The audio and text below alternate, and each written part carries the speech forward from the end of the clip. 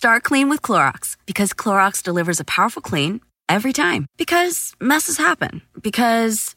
Hey, listen. Remember how you told me to toss those takeout containers before we left for vacation? And you were like, I'm serious. If that leaks over the counter, it'll be a slimy abomination by the time I get back. And I was like, yeah, of course. Don't worry about it. I won't forget. Well... Ooh, yeah, that happens. So start clean with Clorox. Use Clorox products as directed. Rinse after use if in contact with food surface. Life is a highway, and on it there will be many chicken sandwiches. But there's only one McCrispy. So go ahead and hit the turn signal if you know about this juicy gem of a detour. Hello, and welcome to another episode of I Weigh with Jameela Jamil. I hope you're well. I'm fine. I'm in like sort of year 45 of lockdown. It feels as though I had quite a good week. This week I found out that The Good Place is nominated for an Emmy. In fact, we were nominated for 7 Emmys. And so that is really exciting and cool, because not only is it nice to be recognised, but it's also mostly that this show changed my whole life. You know, I got to America, I didn't know anyone, didn't have any agents or managers, and didn't have a plan, thought I would just be a writer, and finally found representation. They sent me for the Good Place audition, knowing that I'd never acted before, or at least not since school plays when I was 9. And I guess I was so bold in the audition because I was so certain that I wouldn't possibly get it, that there was no way on earth I would be allowed to act opposite Ted Danson, having no fucking idea how to act. And I think maybe Mike Schur mistook that for competence. He mistook my confidence for competence and rather maniacally gave me the job. And how much that has changed my life is just beyond words. The fact that I not only got to learn how to act from Ted Danson, and I got to spend all that time with those amazing people and those great writers and Mike Schur himself, and we made a show that really meant something and stood for something. And, you know, it was about the message that we most need in the world right now, which is that when people come from different backgrounds and different experiences and they have different personalities, they put those differences aside so that communally they can get to a better place. If ever there was a year where that message was important, it's probably now. And am I saying that The Good Place ending, the entire series ending, caused the pandemic? Not necessarily, just pointing out, bit of a coincidence that The Good Place finishes forever and then the world descends into fire and chaos. So that's just a small theory I'm putting out there. But truly, being able to have so much fun at your job and do something that feels so meaningful and cool, and it's a moral philosophy TV show that is a comedy, and it's wrapped in dick and fart jokes, and it has such a diverse cast, and it doesn't fall into any of the traps of stereotypes. It was so cool. And then to be able to use that as a springboard for all of my work with I Weigh, and to be able to do this podcast and the Instagram and all of the activism that we have been participating in and supporting, has just, all of it came from fucking Tahani, of all people, Tahani. So I love that annoying, stupid character. I love her with all my heart. I hated her when I first started playing, but I learned a lot from her, from playing her, mostly what not to do. But yeah, I thought I would just ramble at you about how grateful I am for The Good Place, because it completely changed my life, and it allowed me to do things and see things and say things that I never thought were possible, and completely rebuilt me as a person. Anyway, on to the podcast. More importantly, our guest today is Ayo Tillett-Wright, who is an American author, a photographer, a TV host, and an activist. And he takes me through, and I mean, there is no way that we had enough time to go through his entire life, because it's truly one of the most extraordinary life stories I've ever heard. But we crammed as much of it into this one tight episode as we possibly could. And I just had my mind blown again and again and again as every minute went by.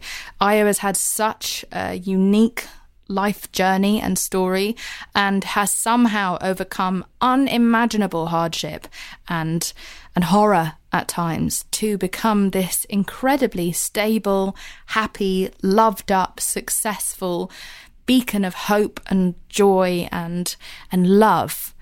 Ayo is so loving in all of his work. And so I'm excited for you to hear this. It truly is remarkable what he's been through. So please enjoy Io Tillett-Wright.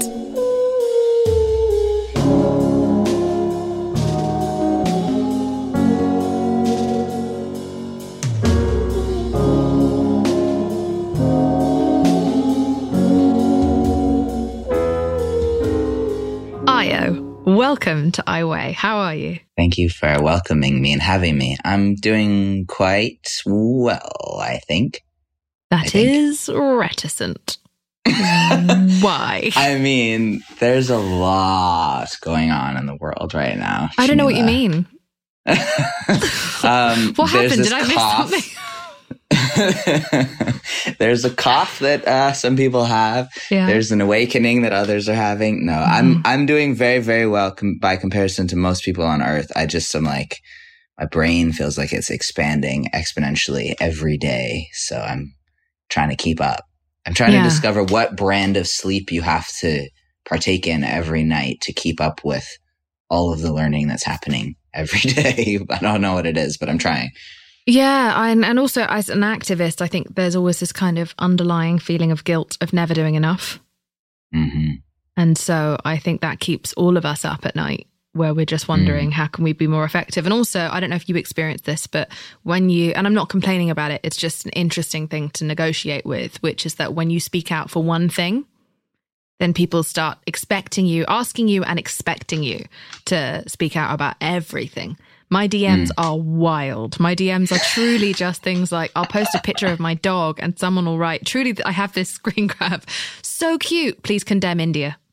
That's it. That's all she wrote in the fucking DMs. I was like, she hasn't told me why, like, what I'm supposed to do, and just to use the picture of my dog to pivot straight into that. I respect just the all of directness. India? Just all of India. I have to condemn it all. But my dog is cute. So I just wonder, is that what your DMs look like, or is this just happening to me? No, I think it's only happening to you. Yeah. No, I think that I have the kind of the opposite problem where, like, because I spoke out about queer issues, I'm always called on about queer shit, and then like people don't really know how to talk to me about anything else. And so I've just kind of been like wholly focused on BLM and wholly focused on like making stuff. And then occasionally I'll be like, oh, by the way, it's Pride Month, or by the way, it's National Coming Out Day, or whatever. And every day should be Coming Out Day. So I'm like, I have the opposite problem where people are like, oh, how do we talk to you about like not being trans? You know, and I'm like, we can talk about your breakfast if you want. We don't have to only talk about queer shit. Well, I do want to talk to you about that, but as we've already discussed, I have plenty of other things also, because you have just lived such an interesting life and you meet so many kind of intersections of what make us interesting and what give us character in your very short existence on this earth, considering how much you've lived, how much you've done. And I think that there are so many things that I've learned from listening to you and reading you. And in fact, it's funny, I don't think we've ever discussed this, but how you and I met. Do you remember how we met? Yeah. And it's a story that I used to tell with great relish and zeal before I realized that you were the girl in the dress that I was talking about. Okay. So just to be clear, we were both auditioning for the same role. Yes. That's what happened. So we met, we were down to the final few. Maybe it was just in the final 2 or 3, and it was me versus Io. This is 2014 or something, 2015. It was years ago. You tell the story. Well, I walked into this place. There were 3 of us left. Yeah. And I remember sitting in a chair next to this like gorgeous, incredibly intelligent Black woman who was also up for the thing. And I was like, okay, well, first of all, I'm done. Like that, you know. Then, as I used to tell it, this beautiful, tall, funny, like Indo-British glamazon comes out of the room. And I was like, there's no world in which the like spindly, skitty, pencil-neck Jewish trans kid from New York gets the job against that person. It just doesn't happen in the world. And then I got the job. Sorry, it fucking happened! Oh my word. Yeah. I was thrilled for you because I properly just fell in love with you that day. And we were rooting for each other so much. We were so supportive towards one another in that waiting room. And you were enjoying. It was very positive. Yeah, it was so positive. It was so the opposite of what you hear audition rooms are normally like. We just couldn't stop chatting to each other. And then I got interrupted to be called for the audition. But I'm thrilled for you. I've forgiven you. I want to start off by talking about your extraordinary childhood. Extraordinary in lots of good and lots of testing ways. Testing is a very choice word. Would it be comfortable to? Would you be comfortable in talking to me about this? Sure. Tell me what young Io was like growing up in New York City in the 80s, which was arguably one of the most. It was such a moment of awakening. From everything I've read, it was such a moment of awakening for America, what was happening in New York, but also it was quite a terrifying place to live for some people, considering everything that was going on back then. Yeah, I grew up on the same block. The Bowery Hotel is now on the block. I'm putting you on some books so that I can see you better without looking like hunched over. Okay.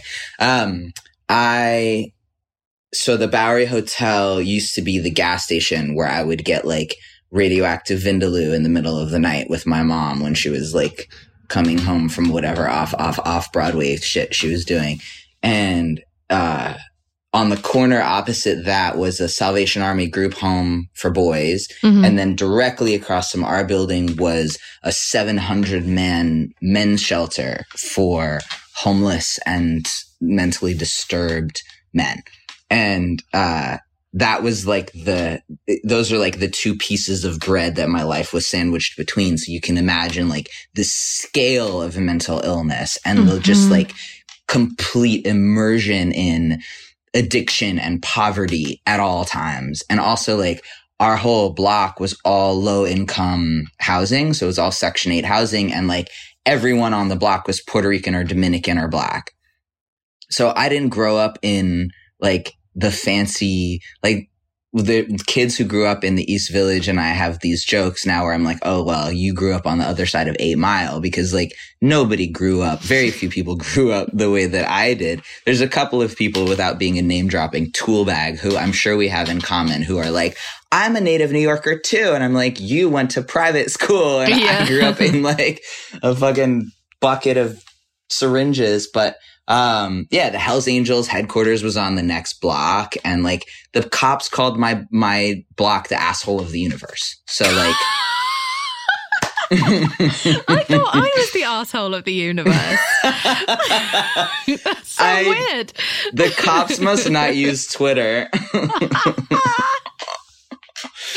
Yeah. It was rough, man. It was a whole different universe. And it was like, I went to public school in the West Village, you know, like I went to elementary school on the corner of Gay and Gay, basically. It was like the annual gay pride parade would come right past my elementary school. And my idea of like one of my first money making schemes was to sell lemonade at the gay pride parade, you know? So like there's no, like we would go to Wigstock when I was like 7. So like my immersion was always like, I always say like kids are just hardwired based on what they grow up surrounded by, and what you consider normal is just what you've been exposed to. And the things that I considered normal and was exposed to were like 6'4" men in heels who would like, they're not out there being like, I need a safe space or I need you to use the correct pronouns. They're like, bitch, I will put my stiletto through your eyeball if you try to disrespect me or make me feel threatened. So like, yeah, the world that I grew up in was like a very raw, very different New York than $35 brunch specials and like the 7-Eleven that is now around the corner from my mom. My mom is like, still lives there and is not happy. Like, oh my God. Yeah, it's been very, very gentrified, I guess one could say. One should say. I remember reading something where you were talking about the fact that if growing up the way that you grew up, you weren't in drag or queer or an activist or a performance artist, then you were considered a weirdo and an outlier. Anything like quote unquote traditional, and you were considered strange and almost otherwise. I like in my book, I think I referred to it as like flypapers for flypaper for weirdos or flypaper for something. It was like that block in particular, and like the surrounding radius of all the homeless shelters on the Bowery was just where everyone on earth went because they were too weird to be somewhere else. So if you were the strangest kid in class in Kentucky or the queerest person in Alaska or whatever, you went to New York City and you somehow landed because we had CBGB's right around the corner. My godmother, Nan Golden's studio was also around the corner. Basquiat was on the next block. Keith Haring was down the street. It was like everybody was right there in this like really intense thing. And also everybody was also addicted to all kinds of shit. And then AIDS hit and everybody started dying. So there was this cacophony of poverty, high creativity and art and music and like the invention of no wave, the invention of punk, the invention of all this culture. And then the disruption of like, you know, Reaganomics and policing started to really crack down, and like it just got really violent and really ugly, and a lot of people died. And most people were there because they chose to be there because they were coming from somewhere else.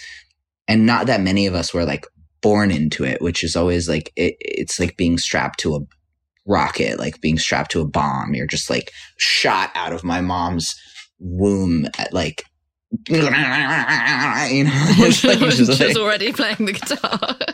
Yes, just fucking rocking at like my mom's whole thing was, I don't want to raise a shy kid, so they took me to Limelight and like wrapped me in a blanket and put me on the table. Sorry, one of the classic New York clubs. Oh, cool!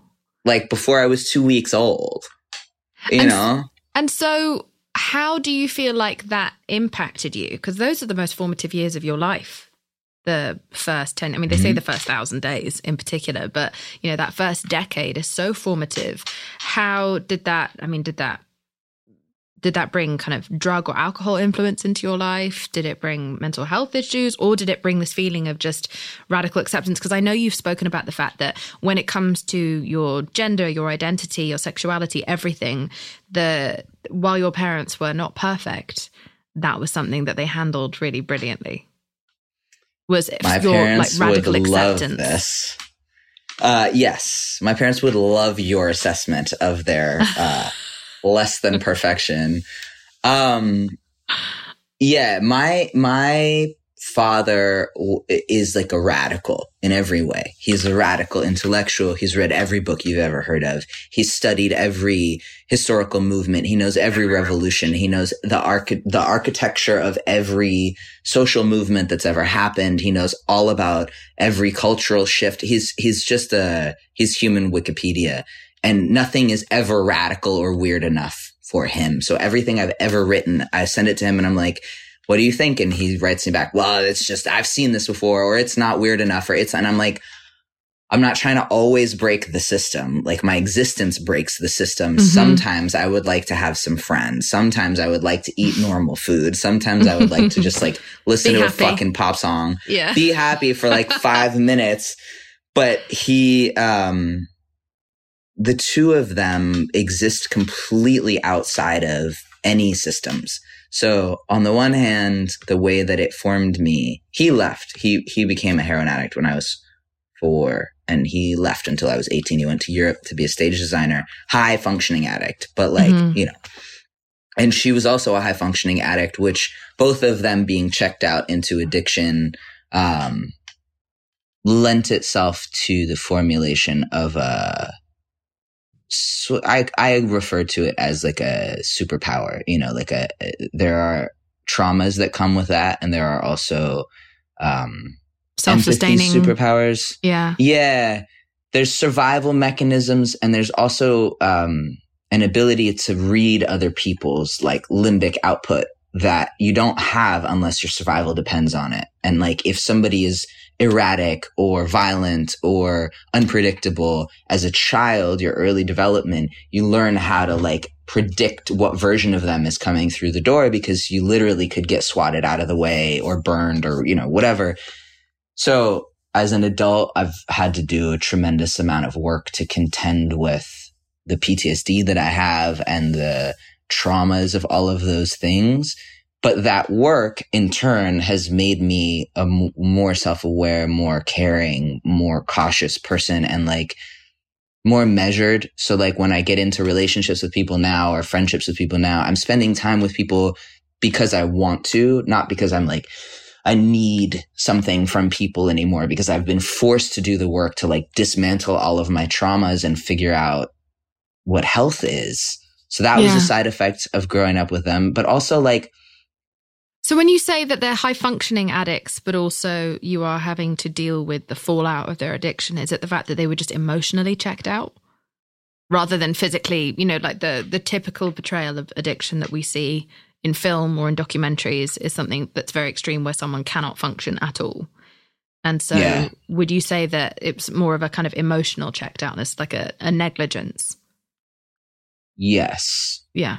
Especially with heroin addiction, there's this myth of like the gutter junkie being the only junkie. And I think that it's also really damaging for a lot of people because they can't recognize that what they're looking at is addiction because somebody's not face down in a gutter. Yes. Whereas I think most addicts are what we would refer to as high functioning because they're drinking, you know, a shot of whiskey to get through their 3:00 meeting, or they are, you know, smoking weed to the dome all day long to get through their like arduous work schedule or whatever. Like that is still high functioning addiction. And in my parents' case, it was, narcissism, emotional withdrawal. And also my mom has some like mental health stuff going on around like food and things that you talk about all the time. You know, like her body image is really, really skewed, and that caused her to not really eat very much. She was like a really devoted actress and showgirl and dancer, and still to this day goes to dance class every single day, despite having had a hip replacement and needing another one. She rides her bike only, does not ever sit down, you know, doesn't do that as a practice. It's like her religion is to just like be active constantly. But as a child, that resulted in like our fridge was filled with strange Chinese herbs, and like our electricity was off most of the time.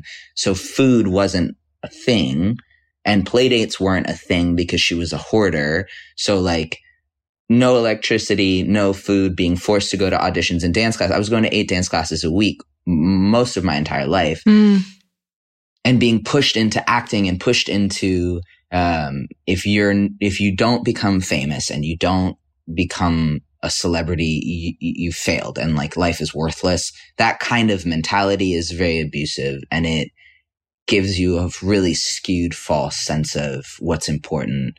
And also I was starving. So between acting all the time and not going home until like 1 o'clock at night because I'm like in some fucking bullshit off-Broadway version of Oliver where like I'm playing Oliver Twist for the 6th time for some like I can even tell you about the dentist who did the lighting in one of the shows who examined my teeth. Like the stories are so deep, but then you don't get home till 1 a.m. You wake up at, 8 to go to school. You haven't eaten any dinner. You're at school. You're falling asleep. It's just like it cycles into itself. Yeah. And before you know it, you're like hollowed out eyes and hungry and sick. I was sick all the time.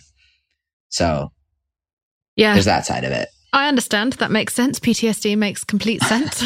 Yeah.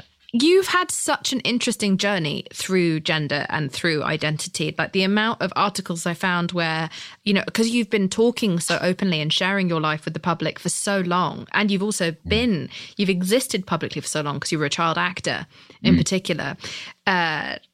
I found so many different kind of iterations of Io, so many different kind of moments of your identity let's start with the fact that at the age of 6, you told your parents that you were a boy and you knew that you were a boy. And so you lived as a boy and acted as a boy, as in not in the world, as in you literally got acting roles where you played a little boy and the people who hired you didn't know until maybe now that you were a young trans kid.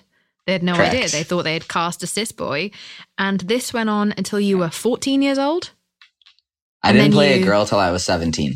You didn't play a girl until you were 17, but around 14 is when you decided that actually you wanted to, now that you had kind of hit puberty and your body was changing, you wanted to just, in order to solidify your own understanding of gender. Is that correct? That's why you decided to try existing as a woman? Well, I had been taken away from my mom by the government for neglect and sent to live with my dad. What age And did I that happen lived at? 12. 12, right. Yeah, I've switched to a different school, to a middle school, and they had gender segregated locker rooms for gym class, and I just had a meltdown. Like the first day, sports was my religion. Sports was the thing I found solace in. Basketball every day. It was like just the thing that I did every day. And so the first week at that new school, I went to the gym class, and the guy was like, "Well, go to the locker room and change." And I was like, "I'm already changed." And he was like, "Well, go to the locker room anyway." And I was like, and I was like, "I can't go in the boys." And he's like, "Go in the boys, you're a boy." And I was like, "I can't cause and then he's like, "Well, then go in the girls." And I was like, "I can't cause and it just was like complete hysterical meltdown. So they sent me to the guidance counselor, and she was the first person who was like, she started asking me, you know, poking around about all the usual things. And then at some point she was like, "Can I ask you what your home life is like?" And I just like made the conscious decision to tell her the truth, even though I knew it was going to be a disaster. And she basically was like, "Well, we can call the Bureau of Child Welfare, but there's no turning back from that. Or. And I was like, "Call them. I want to get out of here." And she did. And that precipitated like this whole crazy chain of events that resulted in me living in a very small, idyllic, strangely clean town in Germany in the middle of the Black Forest with my dad, who I didn't know was on heroin until later. Christ. Oh my God, we need several episodes. I have so many things that I want to pick you up on or talk about, and I don't even know where to begin. Thank God you've written so many books. Thank God you're going to continue writing. There's so much to talk about. Jesus Christ. Sorry. No, I don't mean to say that. And like I've also had a pretty sensationally like wild childhood, so I think that's also like a part of me that's like, oh my God, you like it does happen, and other people do survive. It does. But also just you've been through so much, and I mean, before we get into the gender stuff, I do think it's so powerful to have someone come on and just talk so candidly about what it's like to have fucked up parents, because we carry so much shame randomly around our parents and what our family life was supposed to be like. And there's so much media that conditions us to believe that there's only one sort of family that you can really survive and thrive from. Which almost no one has. No one has. And we don't talk about it to each other. And we fake having great relationships with our parents, etc. We just don't tell the truth. And I think it's so important. You know, I'm someone who's been very vocal about the fact that there have been times where I've cut off my entire family for years at a time, because that's what I needed to do to survive and to recover from my childhood. And so I think I really admire you for how open you are. How are your parents with how open you are? How does everyone else cope? Because I think we're all wondering. Well, it's had its moments. I called my parents when I first, when I was 27, it was someone else's idea for me to write a book about my childhood. It was not my idea to write a book about myself at like less than 30. And I called both my parents and was like, "Are you guys on board with this?" Because my philosophy was, if I'm going to air your dirty laundry, I'm going to air my own too, because it's either you're honest or you're not. And I was no peach either, in a different way. But they said they were on board, because luckily for me, both of my parents value creativity and art more than anything in the world. And that neither of them has ever been to therapy or any kind of recovery program or anything like that. And I think that both of their method of growing and healing in the world is through art and creative things. So they were both like, "Oh, I back you." And then I don't think either of them really understood what that was going to mean. So I gave my manuscript to my mom. I opened my book with a letter to my mom, because I knew that this was going to be an excruciating lampooning of her publicly. And I wanted the tone to be set in the book that this is not an indictment of my mom. This is not meant to be a Joan of Arc situation. This is not about vilifying the woman, the matriarch, and burning your mother so that you can thrive. This is not what this is about. this is me telling my story. And there is also a backstory to this, which I then made a podcast about because the love of my mom's life was murdered 3 years before I was born. And I was an accidental byproduct of her grief fling. And that can't be erased when assessing how or why something was so bad for me. She was suffering immensely. And so I made a point of it to go back in and make another work about what happened to her to do her justice. Yeah, not to excuse, but to explain. I think that's the most Correct. important thing. Something I'm learning now that I'm an adult and I'm going through all sorts of shit and I'm making all sorts of mistakes. I'm starting to look upon my own parents with more empathy and know that they were younger than I am now when they had me, or my mother certainly was, and just recognize that, Christ, it must be hard to have kids. That doesn't excuse quite what happened to you and me, but and to many people around the world. But it does. I'm definitely, as I'm getting older, starting to understand their humanity, and that is just helping me to at least contextualize what happened. Because even if you can't justify it, even if you can't take away the pain or the trauma, I think being able to explain something to yourself, to contextualize it, helps you remove your own responsibility in the situation sometimes, because we blame ourselves as children for everything that happens to us and everything that happens in our household and everything that happens to our parents' marriage. So I think it absolves you of the blame, but I also think I think knowledge is such great power, and I think understanding is such great power, and I think that in itself can create an armor for us. I feel stronger for everything that I understand in this world. And so I admire your honesty, but I think it's really, really wonderful that you have presented your mother as a whole human who existed before the time of your birth. Because we always forget to do that. We forget that they are their own human with their own traumas, their own bad childhood, all this shit that they turn up with, all this luggage that they turn up with that we have to unpack. I think is really very apt. It's a wild ride. I also think, and I don't know if you can relate to this, but I'm also like a quite a detached person. So I mean, from everything I've seen on your social media, and everything on social media is true. So everything, none of it is a lie, none of it is a facade. Social media is a documentary of truth, and I need that to be known. Thank you for clearing that up for me. You seem like a very happy, loving, emotionally connected person. I mean, your fucking tag and your name on Instagram is IO loves you. So I've always looked at you as a sort of icon of love that I cannot relate to at all, because I'm quite a detached person. So the reason that I sometimes wonder if I overcame all of my childhood trauma the way that I have is partially because some part of me switched off as a child and just made it through and stayed switched off until my late 20s. Did that happen to you, or have you just beat the fucking system? Did you just beat the game? No. The game whooped my ass. Okay, the game kicked my ass. We're all meeting you right now at like the most evolved, the most loving, just the most happily married.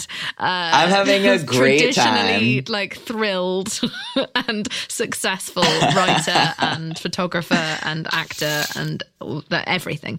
So I'm having a good time, but I will tell you that my good time now comes on the back of a lot of pain.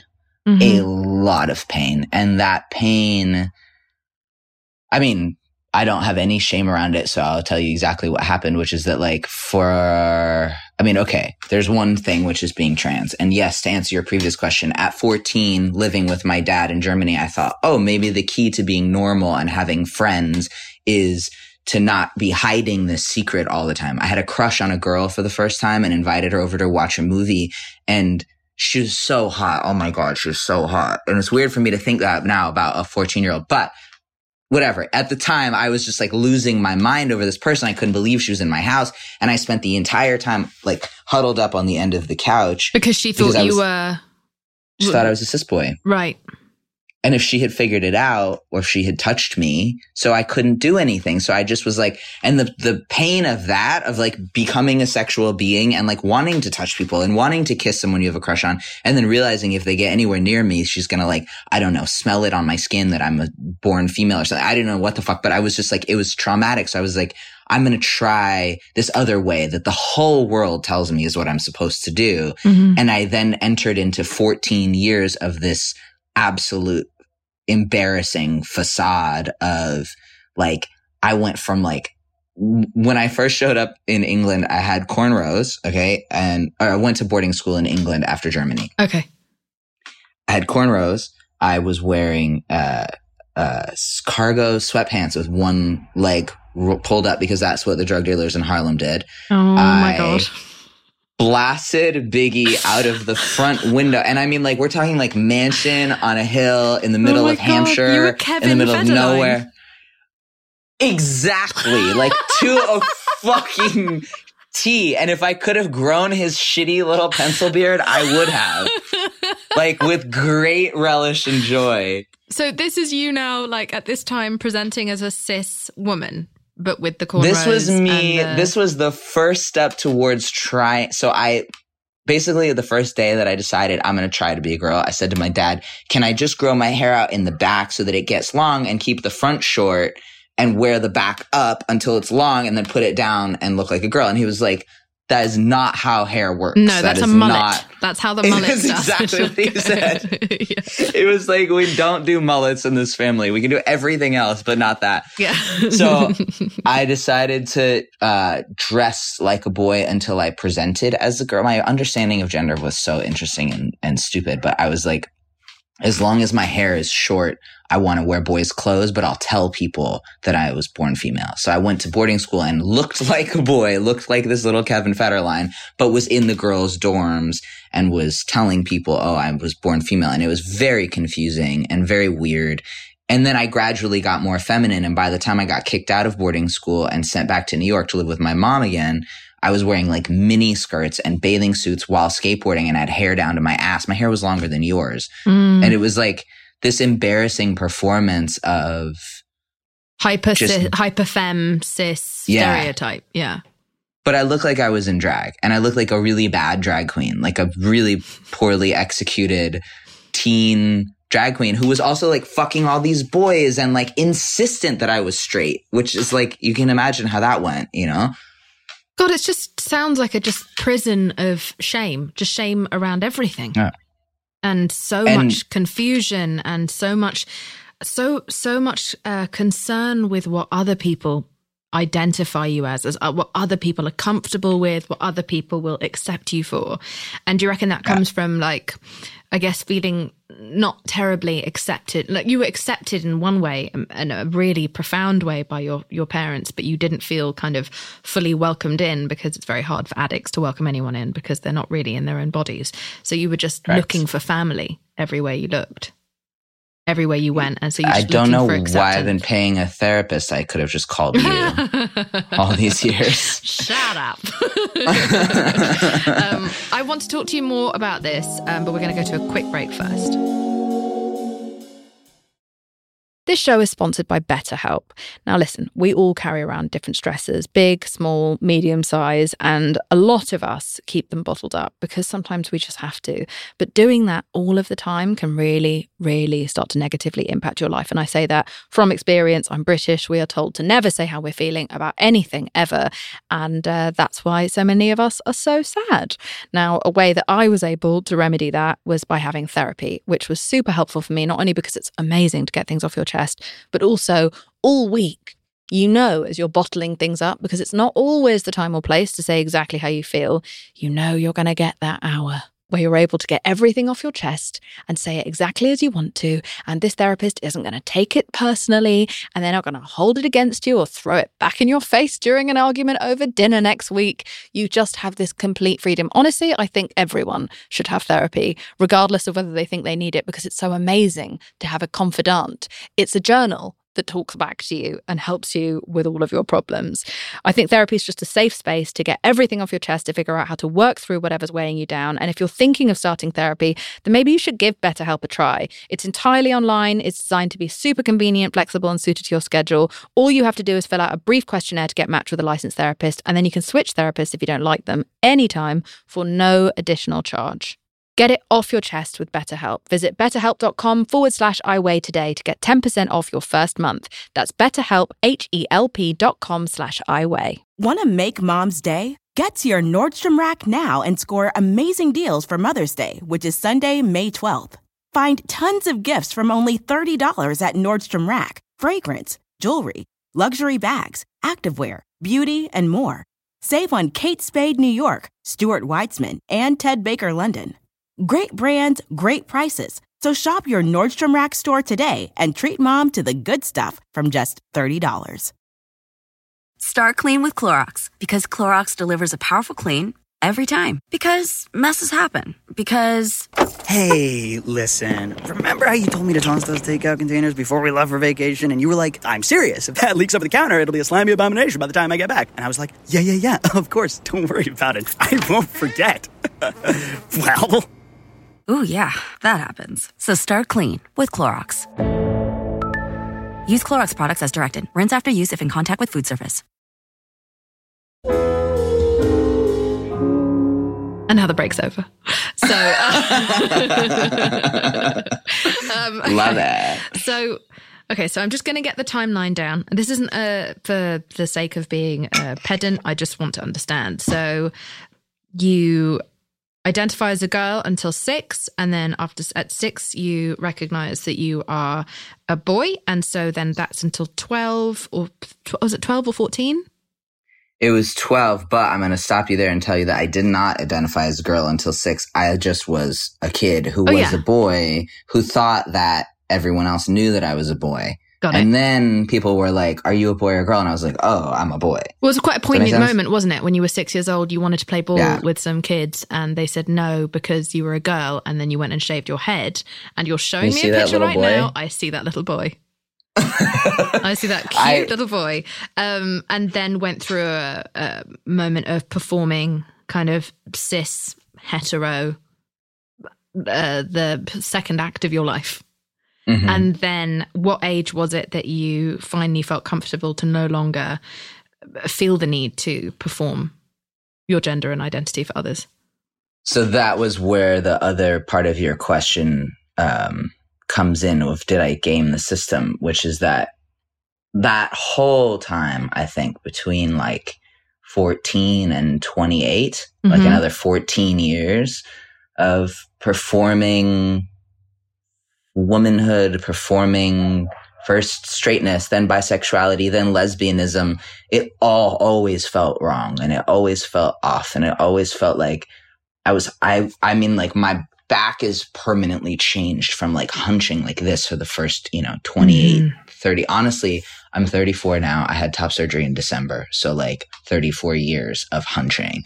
And when I was 27, I had been dealing with undiagnosed anxiety and PTSD my whole life. And I didn't know what was going on. I didn't know what anxiety was. I didn't know. I thought I was like, I just became this like overachiever. I'm going to work for the New York Times at 24. I'm going to like start a magazine at 18. I'm going to do this. I'm going to do that. And just like, look at this and look at that. And it's all externalized distraction. But meanwhile, I didn't know how to use a fork and knife till I was 13. I didn't know what I liked to eat till I was in my mid-20s. I didn't know what kind of music I liked till I was in my mid-20s. Like, I just never took a moment to even figure out who I actually was. What clothes do I feel comfortable in? Because the idea of feeling comfortable in my body, both from being trans, but also the experience of growing up in such a trauma-based, high-tension scenario, means that there was no time to figure out what I liked.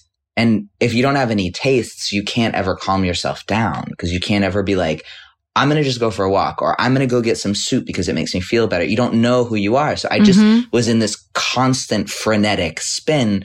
And I basically, I had a spasm, a back spasm. I had to go to the emergency room in the middle of the night from stress, because I wasn't sleeping and I was having these panic attacks every night that would last 3 and 4 hours. And I had no idea what was going on. And finally, it just crashed and burned. My fiance cheated on me, and it was just the thing that broke the camel's back. And I went into the darkest hole. I call it the summer of doom, because it was just the darkest hole that you can, go into, or I can go into at least. And I wanted to die. I was suicidal. I called the suicide hotline, and this woman picked up who was like, hello, this is National Suicide Hotline. How can I help you? And I was like, no, and like hung up. And then I called the Trevor Project and was like, spent 45 minutes on the phone with this woman. And I was just like, I was in a very fancy house that a friend had lent me in LA. And I remember sitting in this palace, looking around, being like, if everything I see is darkness right now, despite being here, what does that say about mental health? And I talked to this woman. I remember staring at my feet for the whole conversation. And then at some point, she like completely talked me off the ledge, totally saved my life. And I said, what's your name? And she said, Tiffany. And I was like, I know that that's your like suicide hotline stripper name, but like, can you tell me your real name? And this poor woman was like, my name is Tiffany.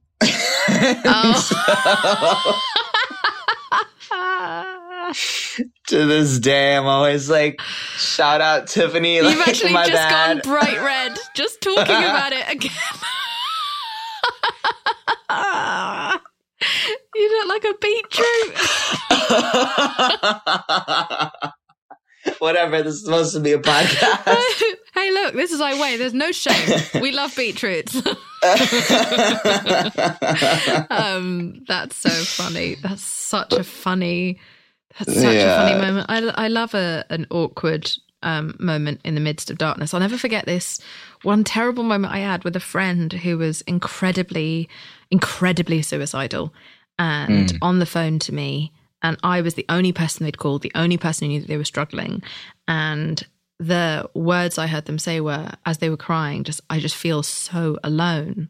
I feel like I don't have anyone. And by accident, I dropped my phone and it was a landline. So it just fell. And it looked like I'd hung up and abandoned him in his lowest and darkest moment. Thank God I managed to get back in touch with him soon enough. And he laughed and it actually broke a lot of the darkness that night. But Christ, the feeling of panic as you're waiting for them to pick up was just... But it created like a great break in the tension. Thank God. Okay, I'm always here to laugh at myself, but no, that was the long way of saying that precipitated me being like, oh shit, okay, if I'm gonna survive life, I never thought I was gonna live past 35, and I'm turning 35 in 2 months, so pray for me, if you will. But well done. I was basically like, if I'm going to make it and I'm going to have any semblance of joy in my life, and I'm not going to be run by the demons that ride on my back like some kind of unknown rider, then I'm going to have to rip my emotional plant out of the ground and chop all the roots off and replant it in fresh soil. And I stopped drinking, started going to Al-Anon, started going to therapy, started studying Buddhist philosophy, and started writing a book, first person present memoir, and then when I was 8, I fell down the stairs. It's like I am falling down the stairs. So I had to literally re-walk through all of my traumas and address all of this shit. So it was this like 2-year period. And during that, I started scanning my mom's photo collection from when I was a kid, and she'd taken like that picture that I showed you. She's taken like 2,000 photographs of me from 0 to whenever I left, 13. And I realized that the 2-year-old that I saw flexing at the pool was a boy, and he'd always been a boy. And there was never any question about that. And the only thing that interfered with that was the outside world. And I think when you go through that kind of like, burn the house down to rebuild emotional experience, anything that feels dishonest really sticks out.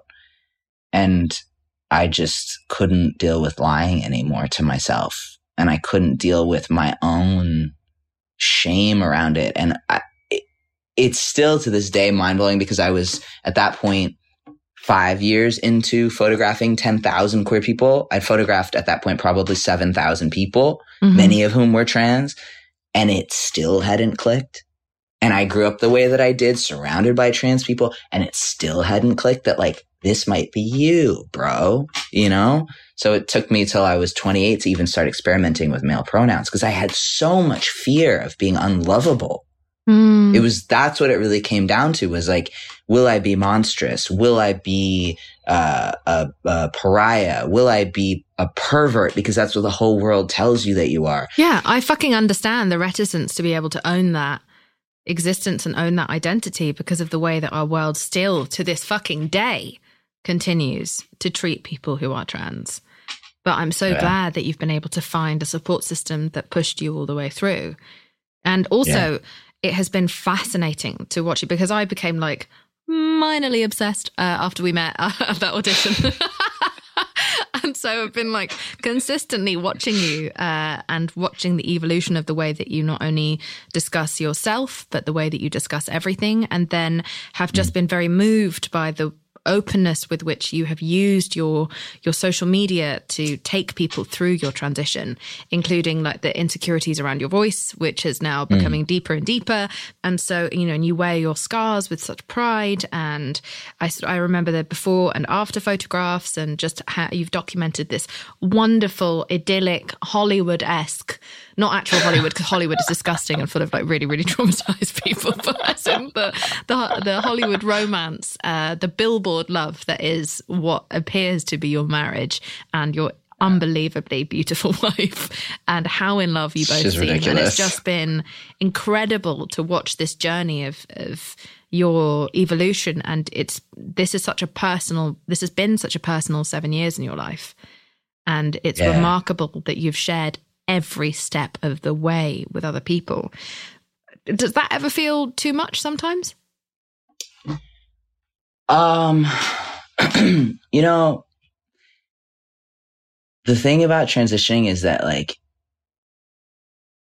I think that the idea to people, and I can't say it's a universal because all of us are different, but like my experience of it is that I think people think that you are becoming something new, almost like you're putting a new suit on. But for me, it's taking the wrong one off. So it's more like I've been like removing the layers of things that made no sense. And the thing that has always been underneath is now just visible.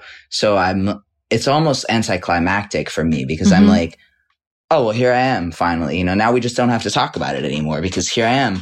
So like all the fear about shame, all the fear about, I was so scared to not have a dick. I was like, how can you like stand in your, my mom has said horrible things to me about trans shit. She said to me once, before I transitioned, she was like, you know, there's no point in you doing that anyway, because no matter how many hormones you take, your hair's just going to fall out and you're going to get fat and you're still not going to have a dick. So you're never going to be a real man anyway, you know, and like that kind of shit just, it gets in there and it convinces you that you're going to be less than. And I don't feel a single ounce of less than. And I like, in 2012, I did a TED Talk about my photo project, and it was called 50 Shades of Gay. And it was all about how sexuality is a spectrum, and the outpouring of feedback after that from people who, at that point, there was nothing else on TED.com about homosexuality or gender. There was one other thing that was a guy who was like, the talk was about the myth of the myth of the gay agenda.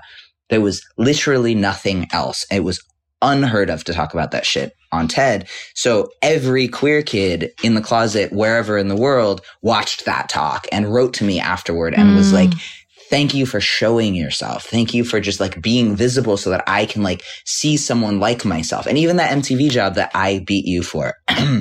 Sorry, I must have forgotten. Thank you for reminding me. Just in case. Just in case. I remember being in a diner before I did that, and I was like, why would I go on MTV? And I was talking to my friend who was the waitress, and she was like, you have to do it. Because when I was growing up, there was nobody like us on TV. And there's some kid in Oklahoma who's going to see you on MTV and is going to go, oh, I'm okay. I'm normal because that person is on TV. And I was like, oh, fuck. All right. You know, if I can beat Jameela Jamil, then I'll take the job. Well, weirdly, like I've watched that TED Talk a lot of times. Really? And I want to quote a line back from it that always really moved me, which is when you said that familiarity is the gateway drug to empathy. And I think that kind of embodies everything you've done with your career, is that you are presenting something that people can become familiarized with. And that so perfectly encapsulates everything around representation and around just being able to put people in front of what they fear the most. And, you know, in that talk, I remember you mentioned that people often fear people that they've never even met. Like, they haven't met a lot of the people that they are the most afraid of, the people that they are voting against the rights of. They don't know any people like that. And so, you know, a large portion of your work, and I do want to get to talk about that in a second, is, you know, not only your own self-representation work and your own writing and your own biographies in order to familiarize yourself so people can at least kind of find that empathy, take that gateway drug to empathy, but also you are putting the lives of other queer people and their humanity, and you're photographing them raw without any special effects, with no Photoshop, just in their truest form, in the outfits in which they feel the most themselves. You capture their humanity in this project that you have been working on for a decade called Self-Evident Truths, and you have photographed over 10,000 people, and we got to watch on Instagram as you unwrapped it as it turned up at your house on hardback. Will you tell me what this project is? Yeah, thank God it wasn't over 10,000. It was only 10,000, because 10,000 is so fucking many, and I don't know why. Like, oh my God. The last days I've been dealing with the database and like putting it all online, because something that big, no one else can deal with the minutia of, because they can't understand it. So I have to do all the back end shit. And I'm just like, at least 4 times a day, I will text someone, FaceTime someone, or send them a video message, or my wife, and be like, why did I do this? Like, why did I think this is a good idea? My Self-Evident Truth is a photographic document of 10,000 people in all 50 states of this country who identify as anything other than 100% straight or cisgender. Mm-hmm. So 1% was enough until literally last month to get you fired in 37 states of this country. The math, like, if I were into numerology, I'd be like, oh my God, see, because I started this project in February of 2010. I finished it in February of 2020. There were 100 photo shoots, 10,000 photographs. 1 month after, or the day, the project is named Self-Evident Truth, which is a line from the Declaration of Independence. I got the book the day before Independence Day. And that month, finally, the reason why I started it, workplace discrimination laws, all got repealed. So like it's all just fucking wild. And sometimes the universe conspires to tell you like you're doing the right thing. But yeah, I spent 10 years traveling to every single state in this country and photographing anyone who felt like that applied to them without asking any qualifications, and welcoming every single person in front of my camera. And the only thing we did was we went back through every single release form to check that people weren't straight and hadn't misunderstood, which some people had, or that they were under 18 and could sign the form themselves. Hashtag straight pride. That, a lot of people were like, oh, you're photographing allies. And I'm like, no, girl, this is not for you. But other than that, every single person who stepped in front of my lens is in that book. So as of now, I have this, it's sitting downstairs. It's wild. It's like if nothing else, you can use it as a brick Bible to defend yourself. It's huge. It has all 10,000 photos, and I didn't even know you could put 10,000 photos in a single thing, but some of them are the size of a postage stamp, but sorry. I mean, for a kid who didn't want to feel alone, I mean, you've created a Bible of how unalone you are in your experience, how many... I feel too seen. I'm going to go now. Sorry. Can I ask you a couple of personal questions about the existence of being trans? Would that be comfortable? I know you don't. I don't like talking about my personal life. No, of course. How do other people receive you? I think that the feedback I get from people a lot is that they feel safe to fuck up with me, which is the most important thing to me, because I believe that like teaching is not done by shaming. And I agree with a lot of things that you post all the time about cancel culture and the way that we dismiss people and shame people rather than educate people, and allowing room for people to grow and allowing people to come through things. Like when I was 20, 25, my ex big love started dating a trans guy after me. And the things that I said, the jokes that I made, because I was so ashamed of myself and so uneducated about what that meant. Like, if that stuff were to, like, and it's not at all because I'm transphobic. It's because I wasn't aware and I didn't know what I was dealing with, and in myself or in him. Mm-hmm. And I don't think that, I believe that education is best done without shame.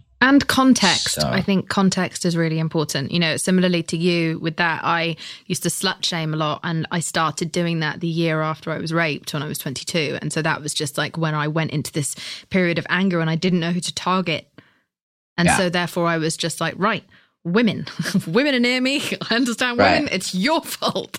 I didn't know, because I was blaming myself for what had happened to me. And so therefore I blamed all of us. Yeah, everyone misplaces trauma, and the kind of guillotine that social media has become is very at odds with the natural function of the brain and the natural progression of maturity and growth. And then, you know, on the one hand, you've got people becoming otherworldly famous at 12, 13 years old. And then we hold them to this crazy standard that they can never once say anything fucked up or otherwise. And like, sure, if, you know, Justin Bieber says something fucked on social media, he should be called out and that should be addressed. Yeah. But like, should we never, ever hear from him ever again? No, you know? So I have really tried to build I recognize the fact that trans issues are extremely loaded. They're very scary for people. Your average person in the world has no idea what they're dealing with. And also your average person in the world is kind and doesn't want to offend anyone and is not trying to fuck up. They just don't know any better. So my approach, I believe that my best purpose in the world, or my way of being most helpful in the world, is to encourage people to grab onto that kernel of kindness and that desire to be good and water it and grow it into a tree of knowledge and awareness. If you need to read this book, here's this book. And everything that I'm learning and onboarding right now about anti-racism, here, take it. Like, let's do this together. And like, learning and growing is not shameful.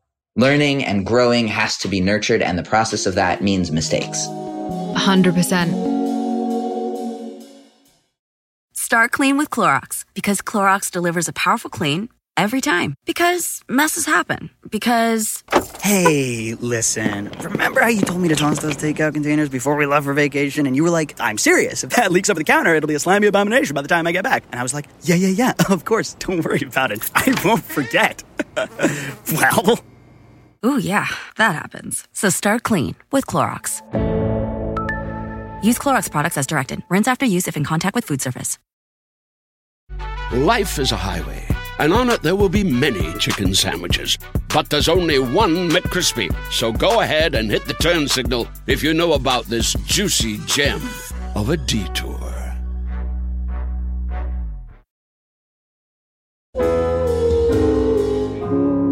We had, a couple of trans women on this show, and we talk about trans women and trans men and people who are gender non-conforming on I Weigh all of the time. But the experience of trans men is one that I think a lot of people don't hear about so much. And would you say that you have had a fairly peaceful time within society transitioning? Do you get pushback from cis women or men? Or would you say that people generally tend to just let you do you? I pass in the world now. So even without a beard, like as soon as my voice started dropping and I had top surgery, like it was immediate. Every dude, hey man, like cis men say man to each other so much in a fucking sentence. It's like, yo man, can you pass me the thing, man? Thanks, man. Okay, man. And I'm like, I get it. Like, I got it. And I don't think they're trying to like show me anything. I think it's just genuinely how they talk to each other. But it's like immediately boss, my guy, my dude, and like men let each other know, So I think that I have the immense privilege that I wanted of passing, for the most part. And I haven't gotten, only when people are riled up about other things and have an agenda and want to be hateful do they really like come for me. But I also haven't exposed myself to the like mainstream world in a way where, like, when things get, I'd shot the Levi's campaign this past Pride season, and there's always vomit emojis sprinkled in there, and there's always, like, when you go broad, you get broad responses. But generally speaking, I pass, so people give me less shit. But my negative experience is more to do with the community, like from within the community, going from thinking I was a lesbian and having this like really huge, strong sense of community with other people who were lesbians, that was gone immediately. Wow. Gone. Yeah. Because they don't know what it is. And the fact that, like, and you and I talked about this a little bit, but like having photographed 10,000 people, which to my understanding is the largest single document of a community in history. All right, mate, no need to brag. It's fine. Calm down. Already said you're great. You got that job, didn't you, 5 years ago? Just chill the fuck out for a second, Io. What do you want, a parade? Just want to remind you I got that job. Just want to remind you, MTV. Okay, yeah, go on. Tell us about your single biggest documentation ever. I just think that I have, and one has to quantify this because queer people love to say you have no right to talk about us. But having met that many people, shook that many hands, talked to that many people, it feels absurd to me that we are all meant to be a community, that we all fall into this one lasso that very clearly exists only in opposition to heteronormativity and cisgenderism. Literally, that's the only other binding agent. Like, what the fuck do I have in common with your average gay person?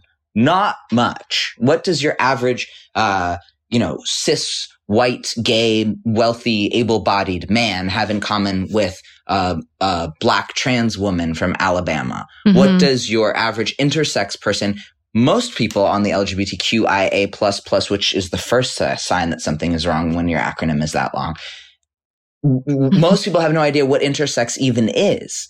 So how does that serve intersex people to be lumped in with this group of people who are meant to represent them, who don't even know what they are? Yeah. So when I came out as trans, I was like, holy shit, your average lesbian, who I thought was my community because we're supposed to all be LGBTQIA. As I stepped down a rung on the privilege ladder, I realized, oh, the vista from up here on this rung is that we are all a community, because you can't see how these people are on a floor below you going, I can't fucking get up there. Like, let me up, because we don't know. They don't know what we are. Would you say that those people had felt like betrayed by you in some way? Like you are perhaps even, because this is something that I've heard from a lot, especially, all my friends who are trans men, a lot of them have experienced, and you and I spoke about this on the phone, like a lot of them have experienced a pushback from women that they feel abandoned, as if you think that men are superior to women and therefore you are abandoning, whereas actually it's like you were born a man. You are who you always were. Doesn't matter what you were assigned. I had that with my mom. We had an interesting conversation where my mom has not responded well since I came out as an adult as trans at all. She has still to this day will not use the right pronouns. But I know. But as a child, she was fine with it when you were a child, because she thought, did she think it was a cute phase back then, or has she just changed her thinking? I think she thought, now she has confessed to me that when I was a kid, she thought I was playing a role. Right. She thought it was artistic expression. Yes, that I was 6 and I was living a Marina Abramovich piece. I don't know how she sincerely believes that, but that's what she's said. But when we, like 6 months ago, I've basically distanced myself from her and been like, I can't, like, if you're going to say all this horrible shit to me, like I'm about to turn, like I can't. So she called me. I was leaving New York and I was at the airport with Rachel, my wife, and she called and she was like, listen, I need you to understand something. I guess I am understanding that you are some kind of third thing. They need a different word for you. And I was like, okay, Mom. And she was like, you are the first And then she like stopped and she said, female born person, which I was like, female born person in our bloodline to own property without the help of a man. And something clicked for me where I realized that she felt an ownership of that with me and a kinship with me on that. And I said to her, I hate to break it to you, but I'm not. And like, I'm sorry to let you down in this regard, but it helped me to understand that there was she loved the idea of having a daughter. And she loved the idea of her daughter having success and her daughter being powerful and her daughter doing all of these things that I was doing for the first. No one in my family has a mortgage, like it's not a thing. My family is like very weird and very outside the system. So they don't. So she was very attached to that notion, and she's really struggled with that. And like, I think with her, I'm willing to tolerate it because I guess I get the limitations of whatever mental things she's dealing with. But with other women in the queer community, I won't have it. Like if somebody says any turfy bullshit to me about you are leaving the womanhood, the sisterhood or whatever, I'm like, nah. And it's like, we will shut that down real quick. I have taken up loads of your time, and I'm sorry. And oh my God. It's been ages. 3 o'clock. Holy shit. I've had such a great time talking to you. Thank you so much for giving me so much of your time. I've really appreciated being able to have this conversation and being able to talk to someone so openly about things like childhood. And of course, things like trans issues, but also where you went with us about what you've been through and how you've been able to come out to your fucking idyllic life. I have my struggles too. No, I know. I'm joking. I'm really thrilled for you. And it's really fun getting to know you. And I'm just really delighted that you're on this podcast today. So everyone should check out Self-Evident Truths. Is there anything else you would like me to tell people about that you have going on right now? They can read my book, Darling Days. They can buy a pre-order signed copy of Self-Evident Truths if they want. Both of those things are on my website, which is iolovesyou.com. And they should listen to my podcast, The Ballad of Billy Balls. Yes. Because that shit is fun. Yes. It's extraordinary. It's an amazing, amazing podcast. And I think that after listening to this, people will want to, because who wouldn't want to know more about you? Before you go, Io, will you quickly tell me, what do you weigh? Oh, Jesus Christ. 134? Just kidding. I don't know. I don't know how to answer that question. I don't know. Love. You're going to have to try. Kindness. Can I weigh kindness? You can weigh anything you fucking want. That's the joy of I Weigh. Kindness and empathy and conversation and laughter. That's what I weigh. Great. Well, thank you so much. It's been a joy. And I'll speak to you soon. I'm probably going to call you straight after this. All right, loads of love. Bye. Thank you for having me. Bye.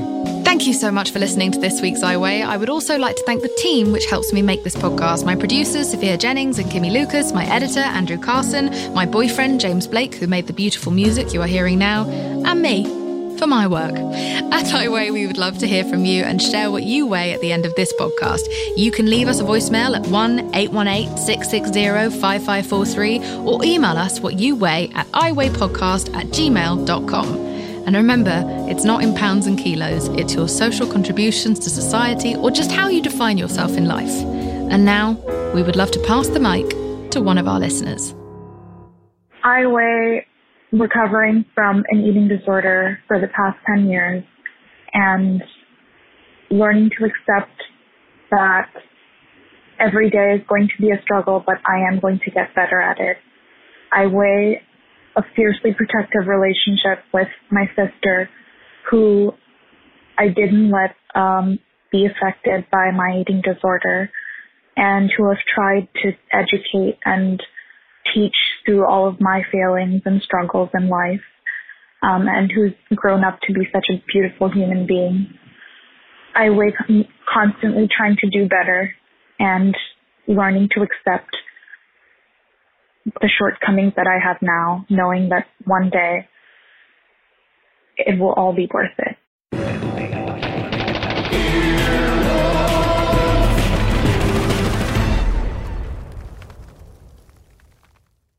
Start clean with Clorox, because Clorox delivers a powerful clean every time. Because messes happen. Because the charcoal mask. Great, because why would I put that on my face when I could drop it in my sink? This is what I get for multitasking. Ugh, why is charcoal so sticky? Hello? Hey, Janice. I am so sorry. I thought I was on mute.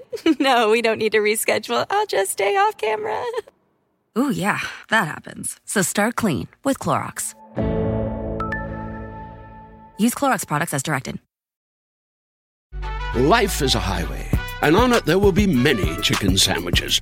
But there's only one McCrispy. So go ahead and hit the turn signal if you know about this juicy gem of a detour.